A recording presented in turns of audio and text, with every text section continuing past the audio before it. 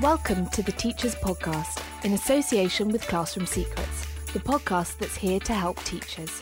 Whether it's discussing the latest issues in education or sharing top tips for use in the classroom, if you work in education or want to know more about the sector, then this is the podcast for you.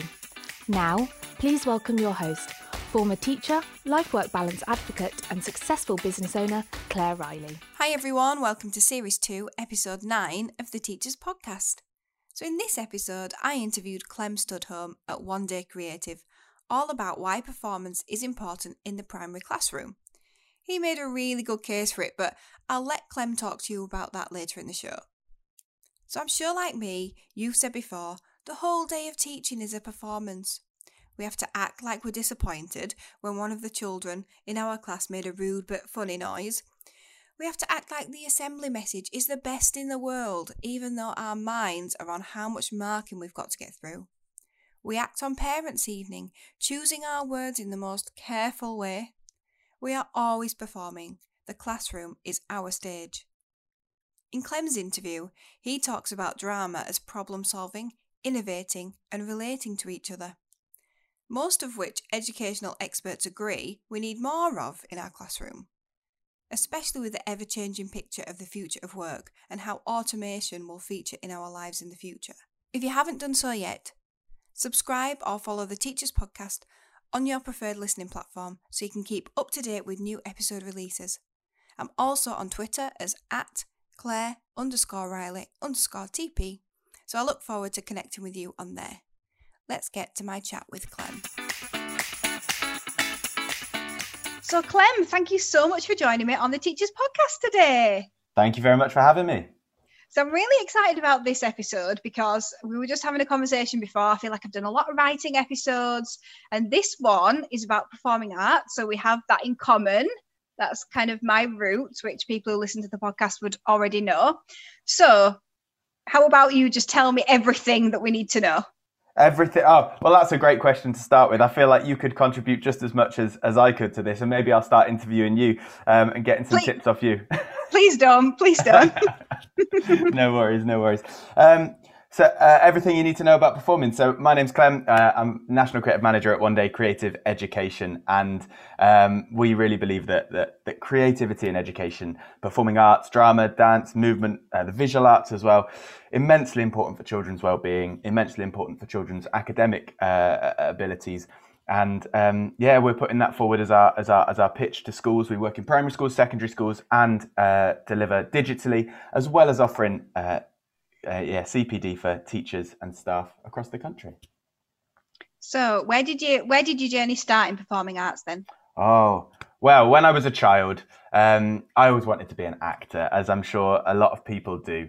And I went to university, studied drama at Liverpool John Moores University, absolutely loved it. And loved performing, loved being on the stage. But halfway through that, I went to Italy and I studied English as a foreign language, teaching English as a foreign language, lived there for about 6 months in total, worked with families, involved myself in the culture and taught children English. And the way that was introduced to me wasn't chalk and talk. It wasn't you write on the board and the children will learn it. It was immersive. It was involving for the children.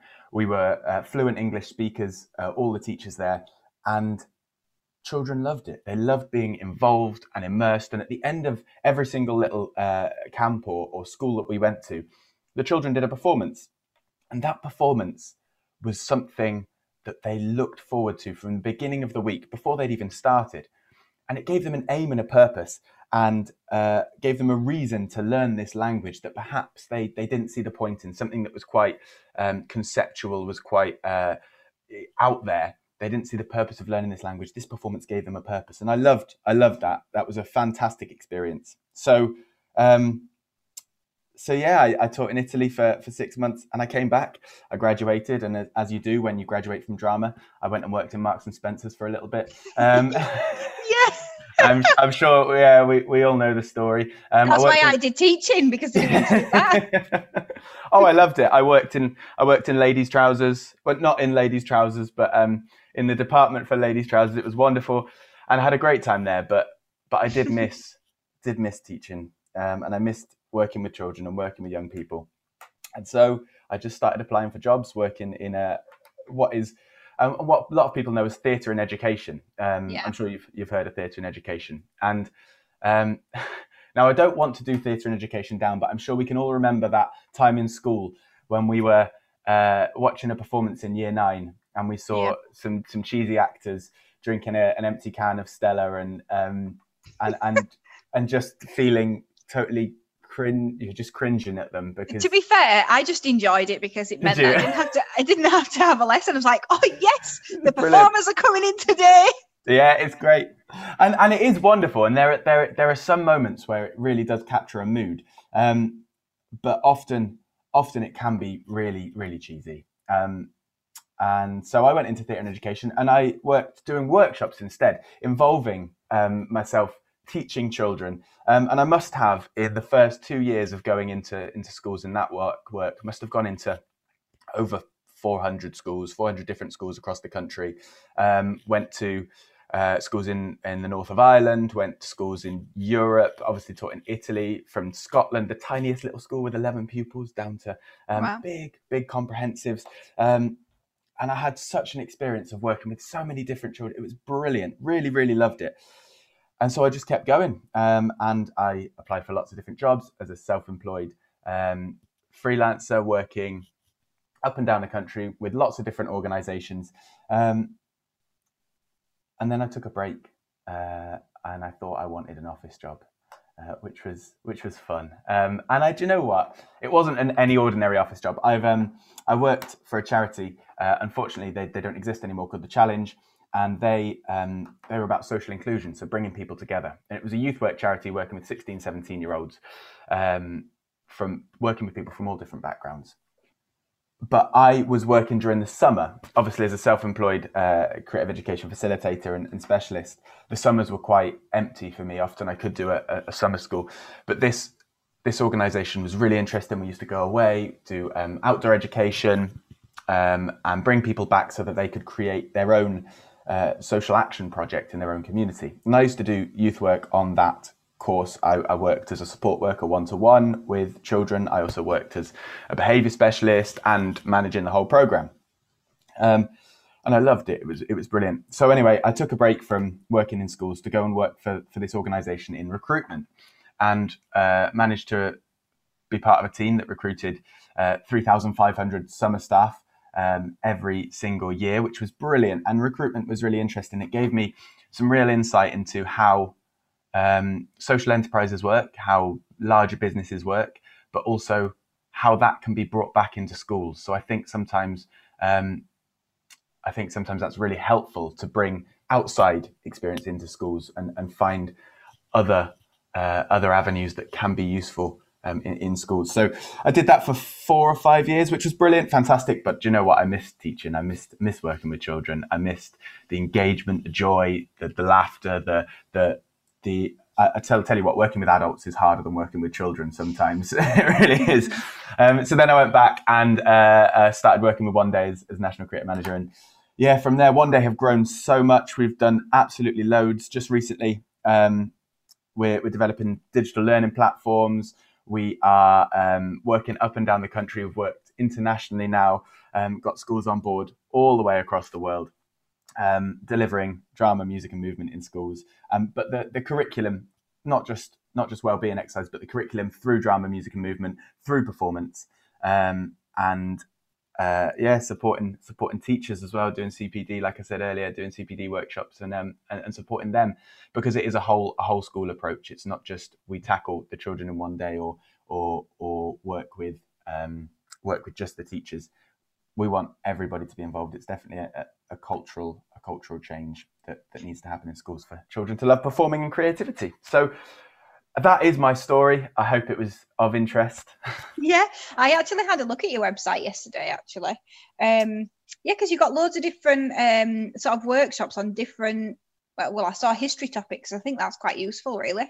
Yeah, history. We've got wellbeing workshops. We have workshops on obviously PSHE things like cyberbullying and and keeping safe online, anti-bullying workshops, workshops across the curriculum. So many different workshops at One Day Creative Education, and the digital learning is really exciting. I'm really proud of what we've developed. It's like a mix. I mean, everybody in the primary sector knows Twinkle now. Twinkle are absolutely top notch at what they do. So we're developing the sort of the Netflix, the Twinkle of Netflix, a combination of both. So you can watch the videos and perform along with them, because that interaction between people, especially at the moment, and I'm sorry to mention that the current pandemic, but it had to come up at some point. We always do. Yeah. But that means that some people can't get into schools, or we can't go out as much. We can't do that creativity. So this helps bring it in, and it helps bring it to a wider audience, so that it's not just a one-day thing where a facilitator or an outside agency will come in. You can embed it in your teaching and do it weekly, daily, monthly, whatever suits you. Yeah. Just a question on your story. Can you speak Italian then? See? Poco, a little bit, not very much. I used to be able to when I was out there. Can you? Do you speak any other languages? I probably can speak a little bit of Serbian. Serbian? More than Ed. Ed's family. So his granddad was half Italian actually and half Serbian, but he was born in Serbia. Wow. So we do visit Serbia sometimes, but he's terrible at it, and I actually attempt to learn some of it. But I also am not very good. I could be better. I don't think I've ever met anyone who spoke Serbian, so that's a new one for me. Yeah, when you say speak Serbian, okay. I can say hello and things. Anyway, let's move on from that, because I don't want to get tested. So, is there a reason then? So you did a lot of theatre in education. You've come back to education. Did you never fancy sort of doing a PGCE and doing your teaching? No, that's a really interesting question, and something that I've thought about at various points throughout my career. And I've been offered some direct learning in schools. Head teachers have approached me to come and work with them and work in their schools to become a teacher. Couple of reasons I didn't. Firstly, I really believe that creativity in schools and performing arts, and the way that we teach, not just at One Day but across the sector, is immensely important, and I feel strongly about that. It's what I love to do, and I do think that performing is immensely important because so we look at education systems in places like Finland, for example, where the focus, especially in the early years up until the age of 7, is how to get along with each other and how to work together. And you look at the levels of happiness in countries like Finland and the way that they're measured, and actually the happiness levels are hugely increased in places like that, where the education system is focused on the human being, especially at an early age. And I think that especially with the mental health crisis that's happening in the country at the moment, we need to be focusing on what can we do to support our children and ourselves and the wider community to become happier, weller, and so I really truly believe in that. So I think I wanted to stick to my focus, which was performing arts and education. That was one of the reasons I didn't become a teacher. And secondly, I really love the variety of my job. Like I said, I've been in youth work, I've been teaching abroad. Even now, I still do some recruitment. I work for an organisation called Now Teach, which recruits career changers into schools. So people who are a little bit older, maybe worked in banking or journalism or finance, coming into teaching and coaching them into it, finding out their purpose and their motivation. So I love the variety of my role. I have residencies in schools, so I go in every single week to 2 schools actually, who I just love working with. I have the same classes every week. So the variety of my role is what keeps me here. So yeah, never quite had the time to do teaching as a PGC, but I'd love to. And so you kind of do it really, don't you? Just in a slightly different way, I suppose. Obviously, I did performing arts when I was a secondary school teacher, and I did wonder at first. I knew some people who would have a secondary subject and just teach that in primary. So I knew somebody who just taught ICT, somebody who just taught modern foreign languages, and I did wonder at one point, could I just teach dance? But But it was in that time really when they started cutting the funding for all that. So, you know. Yeah, it was unfortunate, and that's massively unfortunate, especially considering just how important it is. I could talk forever about why performing arts, why creativity is important. I guess that's why I'm here. Yeah, so I love to talk about it. On that then, so why is performing a skill that we should be nurturing in school then? So I think performing is often seen as the end result of a rehearsal process, and it's very, very linear.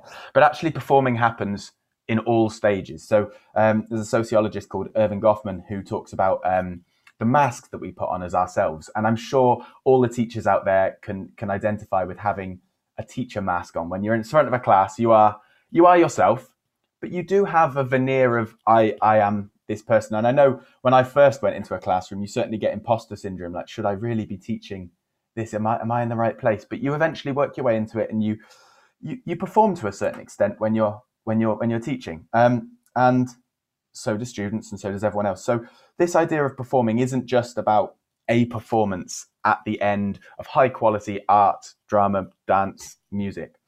It weaves its way into our life, and actually we're becoming a society where a lot of things are becoming mechanized and computerized, and a lot of the facts can be regurgitated, but actually how we get along with each other, how we empathize with each other, how we solve problems, moral, spiritual, creative problems, how we innovate. This is becoming much more important, not just in work, but in our lives, in our personal development. So I think that performing and creativity and learning how to do that, because it's a muscle, it's a skill that we need to train. Learning how to do that is immensely important, especially as the world changes. So that's why I think not just performing is important, but the whole process is important of creativity. And creativity can happen in all subjects. It can happen in history, in maths, in science, in drama, obviously, in geography, in all the subjects, in secondary and primary level. So I really do think that it's important for all of those reasons. And also, drama is one of those subjects. So I always laugh and say I did drama at university because you could never be wrong. So you always just be a tree. Oh, I can't be wrong doing that. It's great. But actually, that idea of being able to make mistakes and it being okay is all right. It's okay. Often, sometimes we do need facts, and we do need figures, and we do need to learn what has happened. We need to learn context. But making mistakes is all right. And in drama, we're sort of allowed to make mistakes, and that's quite fun. Yeah, I like that. That's probably why I did it. Yeah. So then, what impact have you seen in schools as a result of teaching drama and cultivating those skills? What changes? Oh, so you could talk on I guess from a cultural level, a whole school level, you could talk about changes there. But my first thoughts turn to individual children, individual pupils, and just the instant impact that often drama, dance, music workshops can have, an art workshop as well, visual art workshops as well. So one day, the biggest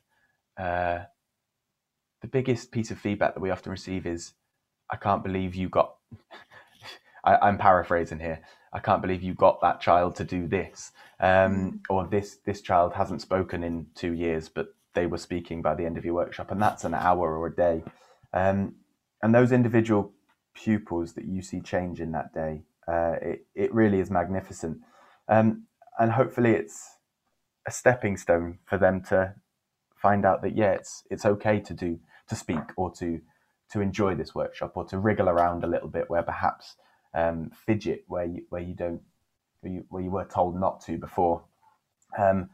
Those individual moments, we get those daily, definitely, if not definitely weekly, but daily, we get those pieces of feedback. So the instant impact on some children who have been underconfident or shy or scared, or haven't worked in a team, or haven't worked in a group, or haven't spoken out in a while. Those are the real meaningful pieces that really, really make me and make everybody in the office as well at One Day, and everybody we share it. We share that feedback across the organisation. Makes us go, yes, that's why we do it. On a wider level, the impact, and you see some schools who really embed the performing arts in their learning and performances, not just performances but presentations and longer term creative projects, because creative education isn't just performance, but longer term creative projects. If they embed that in their curriculum, you see children who are willing to get on with each other, who are willing to own their learning and enjoy their learning. And that idea of enjoying learning is, when I was at school, actually I was quite lucky, but often I would not want to be there. You're a teenager, aren't you? I think we can forgive them all for that. There wasn't enough drama in your school. There definitely was. There definitely was. There was definitely drama. I could tell you lots of drama, but I think that's more on a gossip level. But yeah, I love it. So I'm sorry, I've lost my thread now. I'm just rambling. It's what I do. So what impact have you seen in schools? So you talked about individual levels. Now you're on wider level. I'm glad you're following me. So on a wider level, you see that actually the whole school gets involved in performances. The whole school loves it, and teachers gaining confidence as well. Teachers, school staff, the whole school feels better as a result. And I think that, and SLT will know this, but culture in schools, and I'm just on the brink of becoming a governor at school, which I'm very excited about, learning about how to influence culture and how decisions are made and all of that. I think that's immensely important, and the culture that we shape in a school doesn't just affect the teachers and the staff. It affects everybody. It affects the whole school community and the outside community, the wider area, the houses around the school, the people who live in the area. And that's massive, and that's societal change. So that's why I think performance is important, because learning how to get on with each other and learning how to problem solve and create and innovate affects society. Yeah, maybe I'm being grandiose about it. I don't know. There are a lot of other factors involved, but I do think that that's an important one. Yeah, I think it's interesting, isn't it? Because I think as a teacher, you either get drama or you're really afraid of it. And I suppose it's really easy to go, right, we're going to do a play. But you don't necessarily know if that's, if you're cultivating the right skills, if it's just playtime. Because the thing is, for a child as well, I remember when I sort of got into drama, I was probably... I did the productions at lunchtime, but then we did a lot of improvisation in my GCSE, which was when I was 14. And I remember thinking, like, I constantly had flashbacks to being like 8 in the school playground, because it just felt like, but that's what I was doing then. It was all a big drama. And when I look at my 4-year-old now, everything is imaginative play. It's just drama. And it's like the adult's word for saying, oh, I'm just gonna play. So it's got that negative connotation, hasn't it? And so I think in that way it's difficult for teachers. But so what can a teacher do? How can a teacher, especially if they're not sort of confident in knowing that it's not just playing around, what 3 things could they try and information could you give them so they know when they're in the classroom, actually what I'm doing is a good thing and valuable and not just extra playtime? Yeah, absolutely. And I have a joke with the children that I work with. I always say, don't go back to your teachers and just say we played games. Tell them we've done educational activities. The children get it; they love it. But I coming back to your point, I think that actually play is an important part. It's a really important part of what we do, and we shouldn't shy away from that. That's all right to play sometimes, and even for older children, even at secondary school. You might think that play is, it's not important, but that playfulness, like I said, talked about earlier, it breeds It breeds empathetic humans. It breeds people who are problem solving, teamwork, how to get along, and it is fun, and it's learning in different ways. It's learning different things. So I don't know, just going off your question, I guess the first thing I'd say is do play. Don't be afraid of. We all know that the best teachers and the people who work in schools are those real teachers who talk to the children as if they're human beings. And I mean, they are human beings. We all know that. But we talk to children on a very real and honest on an honest level. And I think that sometimes we do need to let loose a little bit and let them see us as human beings as well, and having fun and making mistakes, because if we can make mistakes, they're all right to make mistakes sometimes, and they can build themselves up to be better next time. So I would say the first thing, if you ask for three things, the first thing I'd say is definitely don't be afraid to play, don't be afraid to smile and laugh with your students, and allow them to enjoy it, because it really is a wonderful experience. And you'll find that actually the relationship you build, it'll improve behavior because they've seen you on a real level. It will improve their engagement with your subject. It'll improve, like I said, the culture of your classroom. So play. Oh, you asked for three, so I've got to think of two more, haven't I now, Claire? Yeah. All right then. So what else can we try? I think don't be afraid to. I mean, I feel like I'm giving advice to people who teach in classrooms every day, and like I said, be yourself. Take this with a pinch of salt and work it on your level. Don't. If I'm speaking directly to a teacher here, work with it on your level. Don't feel like you need to be me or be someone else, or be drama, be a performing artist, be an actor. You don't have to do any of that. Just be yourself, and try it. So this is the second one, or it's 2 points, but it's just the second point because I've got a third. But just try it. Just have a look at some amazing resources. So Ken Robinson is a brilliant speaker on this subject. Unfortunately died quite recently, but he's a brilliant speaker on this subject. There's a great TED Talk, which I think I forwarded you, Claire, as well, about creativity in schools. And he talks really passionately about why it's important. So I'd say have a little watch of that and just have a little Google of him.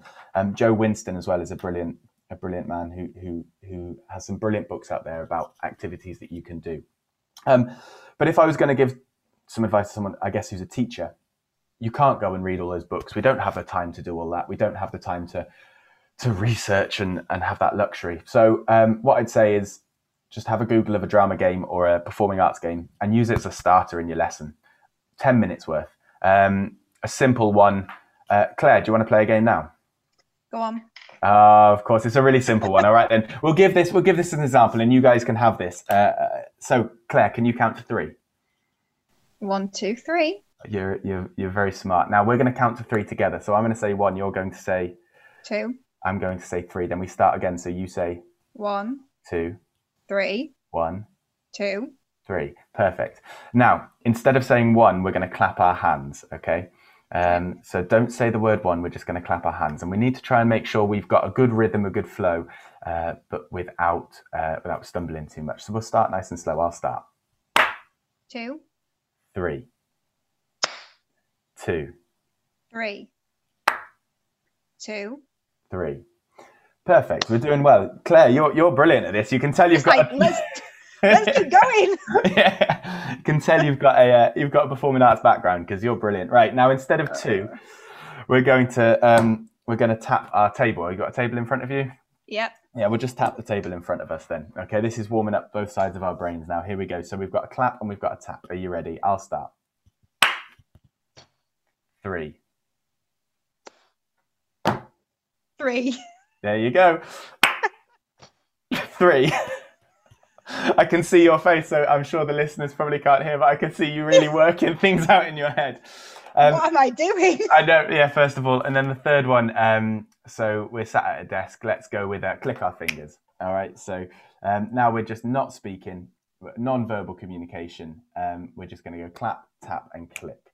And let's try and keep the rhythm. All right, then. It's a nice starter. It just warms our brain up. It's a bit of fun. I'll start.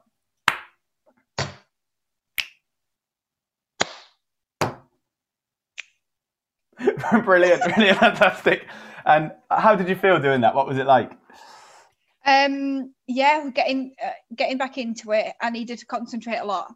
Yeah, it's that concentration and that focus. And at the beginning of a class, that's exactly what we need to do is bring a bit of energy into the class, but also bring that focus. And I think it's a nice starter activity. Take it in any class. You might think it's not performance, but it's a drama game. It's a drama game straight up. And so, yeah, I would recommend just using drama activities. Get a little book. There's another guy called Glyn Trefor Jones who writes lots of drama menus. He's brilliant. Just really simple activities that you can do in 5 minutes to start in the class. So say if you are then like a really incompetent teacher in terms of drama and thinking, oh no, especially if your school said, right, okay, we're going to do drama in our lessons now. Yeah. And sometimes that happens, you know, where sort of schools will go, right, we're going to do this, and then you don't really feel like you've got the tools for it. What about the actual subject? So we've talked about being a bit of a starter, but say, for example, because, you know, I've looked on your website, you've got things for different history topics. What if you were teaching the Romans in Key Stage 2? Like, how could you bring that in so that children, because at the end of the day, I think, okay, why is it important to bring performance in? From my experience, I'm thinking, okay, well, I personally think it would help children understand more of how the people felt and what they experienced. And because I've been active, it would also help me to retain that knowledge. So can you give us an example of what you might do, what a teacher could actually do? Yeah, of course. So the Romans is a really interesting example, actually. And one day we have got, so it's oneday.uno is the new digital learning resource from One Day, and it's absolutely brilliant. There's dozens and dozens and dozens of resources on there, updated monthly at the moment. There's just a new World War II drama activity come out, and it's co-facilitated. So it's not just stick a video on and hope the children will get on. The teachers actively get involved, or the TAs actively get involved. It is designed for primary at the moment, so there's lots of primary content on there. And there is a Romans one. That was one of the first ones we filmed. And I love doing it. So what can a teacher do to teach Roman bits and pieces? Now, the Roman topic. So storytelling, and I think your guest last week was talking about storytelling's, and she was a PE. I mean, this was when we were recording, obviously. So Lauren, yeah. Lauren, so it might not be last week when people are listening. She was talking about storytelling, and from a PE perspective, which was really interesting. I love this whole cross-curricular and the idea that storytelling comes into PE as well, but it comes into history. And we might, in a Key Stage 2 classroom, we might write an article, a newspaper article. We might do some descriptive writing. We might write biographies and some factual writing. And we might be practicing under the current government our spelling, punctuation and grammar. Now, we can bring all of that into a performing arts lesson. And that's what we do every single day. All our facilitators across the country, that's what they do, is they bring all these topics and all these bits together, even parts of the PE curriculum. So sequencing dance or sequencing movement, bring it all together under one roof. So what we might do, let's give you an example. Freeze frames are a brilliant place to start, or still images. Some people like to call them tableaus if they're feeling especially posh. So our freeze frames, I'm going to call them freeze frames. Why not? It's easier to understand. So as a freeze frame, let's take a story. Let's take the story of we've got Romans. We've got Julius Caesar, unfortunately being killed by Brutus. That's a story in itself. Now you can take the whole story, the wider story of Caesar's rule, or you can look at just that particular moment. And what I'd say was, in small groups. So we've got groups of 3s or 4s, no more than 6. As I'm sure a lot of teachers know, over 6 you just have wild, crazy ideas and people not getting along. But 3s and 4s usually work well. In a little group of 3 or 4, in a separate area in a school hall, hopefully, create a freeze frame of before Caesar's murder. So you can tell the story of how Brutus crept up on him and stabbed him in the back. But before Caesar's murder, you can think about all the different characters that might have been there, Caesar's helpers, Caesar himself, Brutus, all of that. Create that freeze frame. And children you can give them a couple of minutes. And then we want the moment of Caesar's death. So that's always an exciting one, and I'm sure you can imagine. Oh yes, especially if you got red ribbons. Oh yeah. Oh, you're thinking artistically now. Beautiful. I think the Royal Shakespeare Company did that quite recently. Or I saw it in the Liverpool Everyman. I can't remember. Anyway, yeah, the moment of it, children love that for some reason. And then afterwards, what's happened? What's the result of that? What happens after? Are people happy? Are people sad? How do they feel about this? And there you've got 3 freeze frames. So first of all, you've got sequencing, PE curriculum. You've got gross motor skills. So you've got people being able to control their bodies and show good movement. You've got empathy. So people showing facial expressions, trying to put themselves in someone else's shoes. You've got the historical facts. So you might find that you want to go and research what Caesar's last words were, and they're not what Shakespeare put in his play. I can't remember what they really are now off the top of my head, but you can research that and start to speak them out loud in the freeze frame with some thought tracking or some character work. You can discuss who was around Caesar at the time, what the context was. You've got so much there that you can start to delve in, but you've started off by doing a performance. And it's all started via 3 freeze frames, which took 10 minutes to make. So yeah, that's what I'd say is a really good way to start with the Romans. But again, there are so many different activities out there. I can't speak to all of them. Do check out resources online. The One Day website, and also other places, like I say, with some other books as well. I think it's important to have somewhere to start, isn't it? Because otherwise you just think, oh, I've got to do a play. But actually what you've done there in your description is that you've directed that quite closely, and you've started small, and then you've built on it, and it's a case of we have to put those that scaffolding in place rather than just going, oh, off you go. So Stuart Tiffany, who was on the podcast a couple of weeks ago, by the time this goes out, it will maybe a couple of months, but so he is Mr. T does primary history. So he had a good question, which is why I asked you a history question just then. Okay. So he says, have you got any particular tips for ensuring creativity, but also accuracy in terms of knowledge application? So when they, if he started using some of those techniques when he's using his CPD, how do you make sure that they are using the right facts, I suppose? Yeah, absolutely. And thanks, Mr. T, for the question. Mr. T does history. I listened to your episode. It's absolutely brilliant, and sounds fascinating what you do. I'd love to get involved. So to answer your question, how do you ensure accuracy as well as creativity? Because, like I said, in drama you can just be wrong. Yeah, of course you can't. Of course you can't. When it comes to history, the context is immensely important, and I think history is a really, really valuable topic, because especially at the moment, we need to learn from our historical mistakes. Mm-hmm. We won't get too political, but we need to learn, and we need to make sure that those mistakes that happened in the past don't happen again. So history is immensely important. How do we ensure accuracy?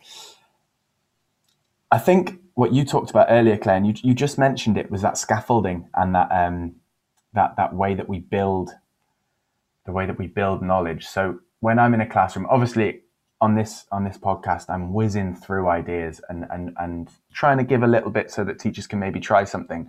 But I've been doing this for a long time, and I think sometimes separating the performing arts objectives from the academic objectives, learning objectives, can be really helpful.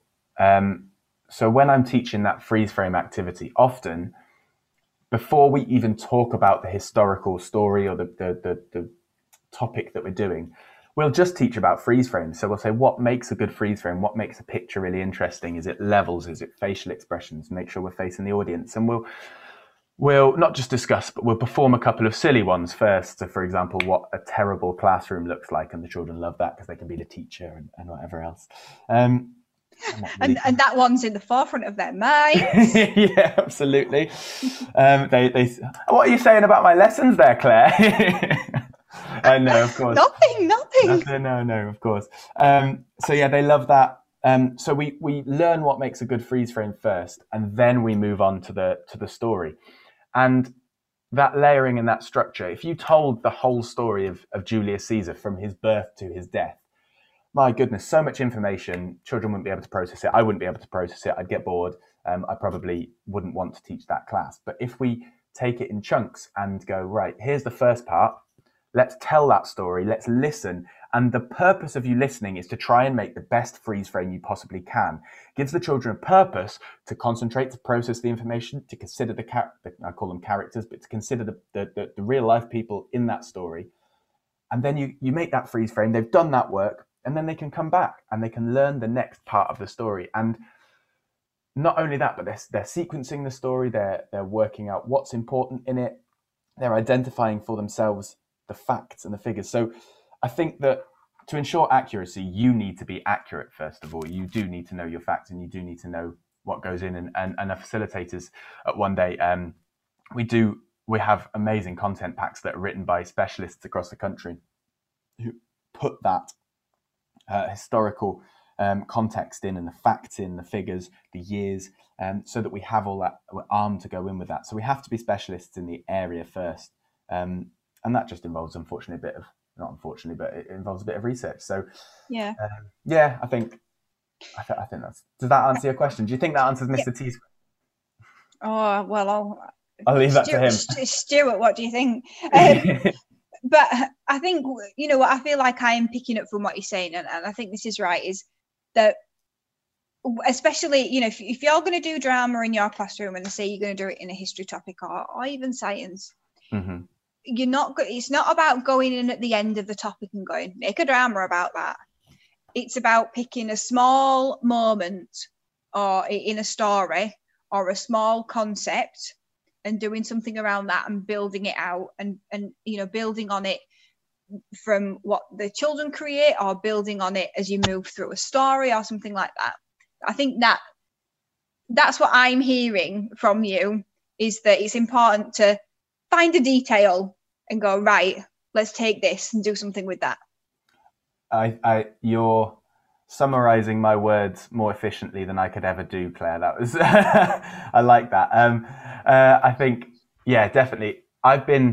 So obviously we're all still learning as teachers and as educators. We're all still learning, and I have a wonderful mentor who comes to my lesson, observes me sometimes, and she often she tells me I'm just trying to stuff too much in the lesson, trying to put too much in.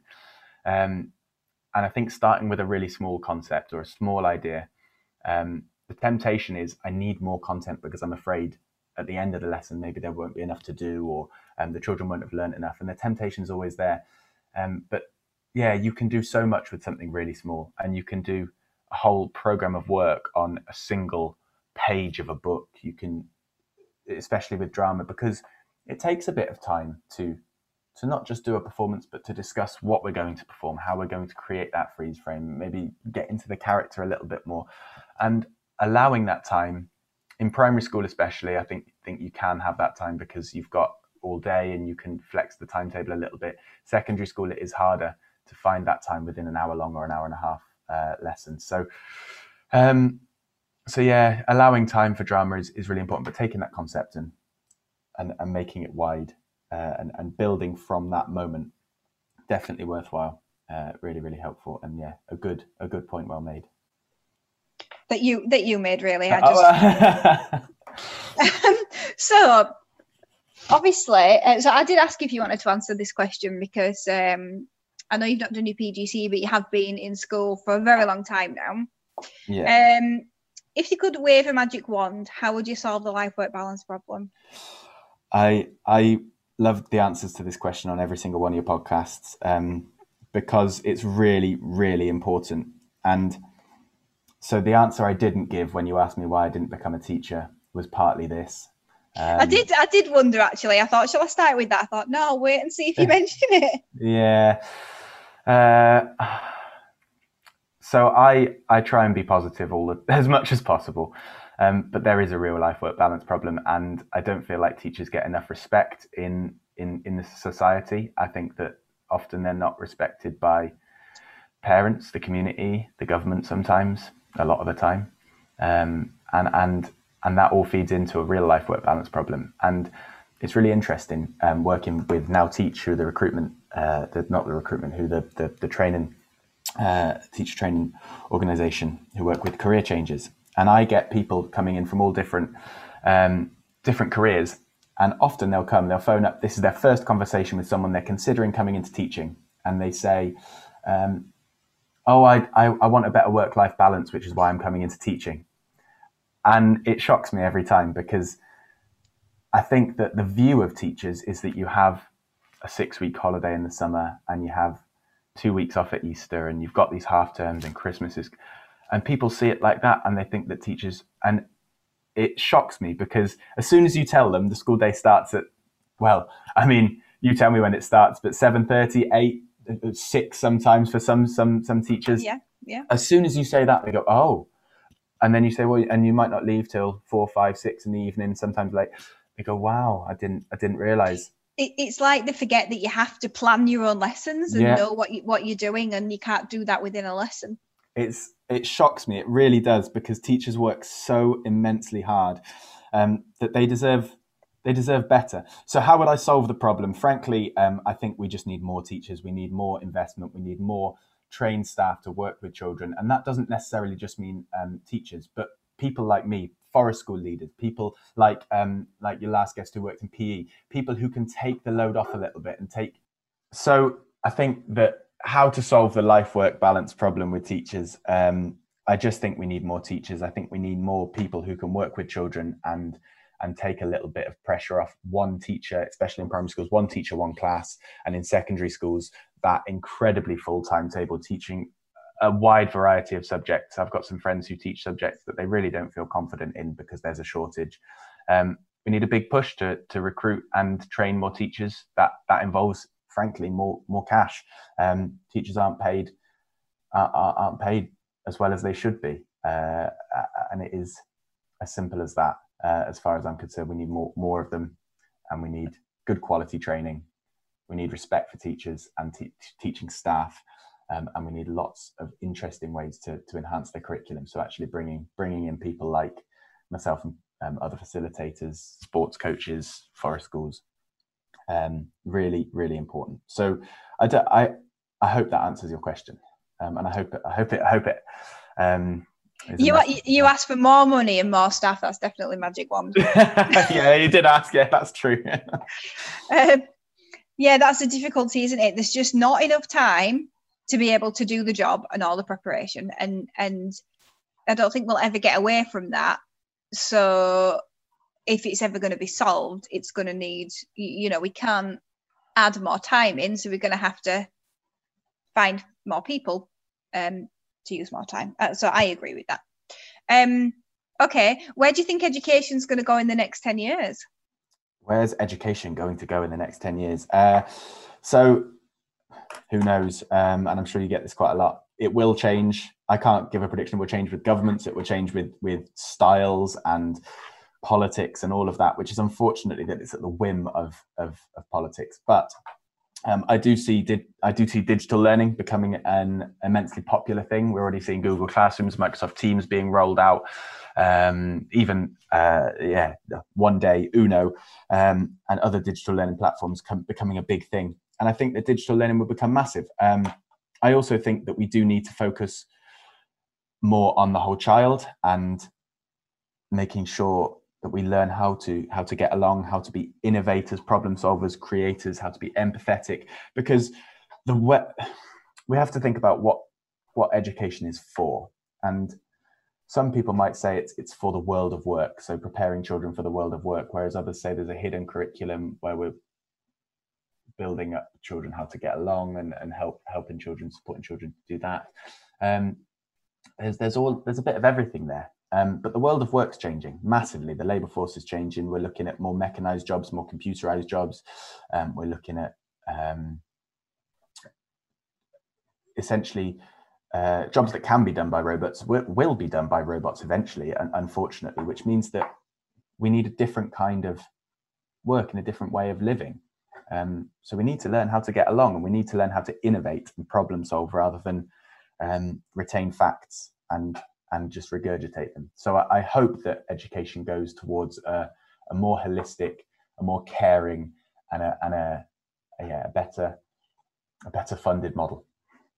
It's interesting because actually I think, many people are in agreement that we actually need to make sure that there's a lot more problem solving in the curriculum, and particularly with maths, we've looked at that more. But what you're saying is, so what's happened is we've kind of taken the creative side away, and then said we need more problem solving. But what you're saying is, no, we need this side to be good at the problem solving, which Absolutely. is really interesting. So recently, I can't remember who wrote it, but as a team, we did a session with this guy who runs an improvisation company, and he's just written a book called Improvise. Okay. And that was really good. And to be fair, it was a very similar thing. It was like we improvise every day in our work, and we did some drama games and things like that. So I think you're onto something there, which is really interesting. We're kind of saying we need these skills in the workplace because all these jobs are going to be able to be automated, but then we've taken the creative side away. And obviously loads of schools are still cultivating that, but a lot of the funding has gone, hasn't it, for those kind of roles. Yeah. I've got friends on Facebook who I did performing arts with, and some of them went into teaching, and I think somebody's been made redundant or had the contract sort of finished for the third time or something, because they're teaching arts. So it's difficult. It's fascinating. And I think I've talked a lot about me, unfortunately, in this podcast, but you look at some of the people I went to university with and the people I've studied with, and they studied drama and they went maybe wanting to become actors, and the vast array of jobs that this group of people now have is unbelievable. Obviously there are some who are still actors, some stand-up comedians, some who are still in performance, but we've got people who are security, not just security guards, but heads of security, heads of department at major airports. We've got people who are camera people, we've got people who are project managers, ITT specialists, and it's incredible to see how vast this set of skills that we learn in performance and learn through creativity can be applied. And actually, you can have the best idea in the world. You could be the most intelligent scientist you could in the history of the world, but if you can't communicate that, then there's only so far it'll go. So we need a combination of math, science. We need all these subjects, but they need to be on an equal footing, in my opinion, because if we lose one, we lose the whole human, we lose the whole child. So it's really, really interesting. And sorry, I'm talking again. we are getting really deep now, so I'm just gonna come out of that really deep hole and ask you, who was your favourite teacher at school and why? Oh, don't make me pick. I had some lovely teachers, and if any of them are listening to this, you have to say thank you to your teachers. You have to, because they were brilliant. Oh no, don't make me pick. I had some brilliant teachers. I had Mr. Penman. He was inspirational, an English teacher, absolutely wonderful man, and really intelligent, highly respected. Mr. Penman, an English teacher. Miss Lloyd, of course, our drama teacher. She was just brilliant, a real force. Think Judi Dench, but in a school. Who else? So many. I had so many good teachers. But yeah, those two really stand out. Cool, thank you. I thought you was going to say every drama teacher I ever had. No, there were so many good ones. My geography teacher, Mr. Goodwin, was great fun. So many. And I think you mentioned this already, but what did you want to be when you grew up? Oh, do you know? Because I listened to your podcast, and I was worried you were going to ask this at the end. My mum always tells the story that when I was little, I wanted to be an oven glove. So a little bit embarrassing. I gave up that. My aspirations were too high. I gave up on that fairly swiftly. And at one point I wanted to be a taxi driver, and at some point I think maybe when I'm older I might become a taxi driver, and an actor. Then I think I settled on an actor. At one point I also wanted to be a sociologist like my mum, but I think I'm really happy where I am now. I've got to be honest. I love working with children. I think we're really privileged to be in that position. I'm glad that I always ask this question, because if somebody asks me, I actually don't know the answer. I don't know what I wanted to be. I didn't know. You didn't have an oven glove or I don't know. No oven glove. I knew No that I oven glove. did not want to be a teacher. Oh, really? That's the only thing I knew, just not to want to be a teacher. When did that change? When did that change? It didn't. What happened was, I got to the end of my degree. So, sorry for people who've already heard this story. I got to the end of my performing arts degree and thought, okay, what do I do now? And then there was talk in my house, my student house, of, oh, we'll go to London and get an agent. And I was like, that means working at Marks and Spencer's, or in a bar or a pub in London, and not having enough money to live. So probably not going to do that. And then I decided that I wasn't going to go into teaching for the teaching. I was going to teach secondary, because I was going into it because I loved performance and I'd get to direct and choreograph everything. And also there was funding for that. And so that's why I went into teaching, because I thought, well, at least I'd be able to sort of still do all the performances and things. But I actually quite liked the teaching bit of it. I really did like it a lot. So yeah, I think a lot of people go in almost a bit, I don't know, some people go in a bit afraid of the actual teaching or the students, especially speaking to a lot of career changers recently, the big fear is the students and student behavior. But do you know, like that's the best bit. It's the best bit is engaging. The worst bit is the tracking of the data and the inputting information and the reports at the end of the year and all of that. That's the difficult bit. The enjoyable bit is working with the students. Yeah, that's when you become a really good problem solver yourself. That's true. When you're dealing with year 9s who are forced to do performing arts every 4 times a week. Oh, I do. I do love year 9s. I do love year 9s. They're a good year group. And everyone who's listening from a primary background can be really happy that you don't teach year 9s. No, that's true. And yeah, year 9's a difficult year because because they just don't know who they are, do they? And they've got so many hormones going around, and unfortunately, you're an easy target. You're a very easy target, and they don't have anything to really work towards yet. They're sort of just before their GCSE 2 years, where the focus is GCSEs. And so they don't have that focus and that drive. They don't know who they are. They're sort of in the middle. They've got used to the school now. And yeah, I've had some interesting year 9s I've had up in Liverpool. They just know how to pick on your points that you really don't want to talk about. So my hairline, obviously, as I grow older. Yeah, that you're concerned about yourself. Yeah, it's exactly. Like they just know, don't they? They're just like, right, what we should be really upset about.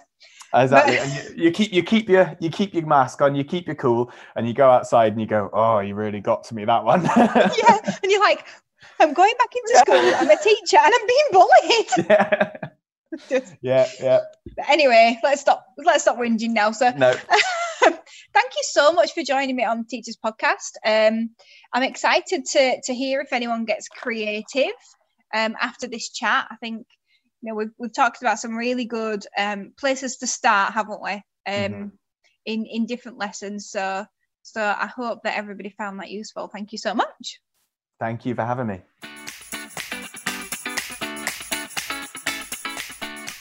Thank you for listening.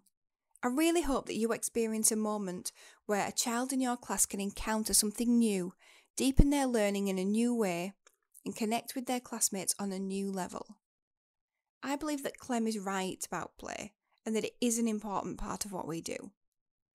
I've had many guests on the podcast who have said the same thing, and that it's not just for early years. I guess you could say that we turn our play into drama as we get older, and that it's a legitimate tool for learning and exploring concepts. I'd love to hear how you implement drama and a freeze-frame activity over the next few weeks. How could you take a moment in one of the stories you're telling this week, it doesn't matter what the subject is, English, history, geography, science, and create a depth of understanding in your children by following Clem's method? I challenge you to take action before Christmas. You'll find everything that Clem and I talked about in the show notes. You can follow me on Twitter at Claire_Riley_TP, on Instagram, The Teachers Podcast, on Facebook, The Teachers Podcast, or also on Facebook. Join me in the Teachers Podcast community. I also really appreciate reviews of the podcast. See you next week. Thank you for listening. The Teachers Podcast is in association with Classroom Secrets, a provider of high quality and affordable teaching resources that children love and teachers trust. To find out more, visit classroomsecrets.co.uk.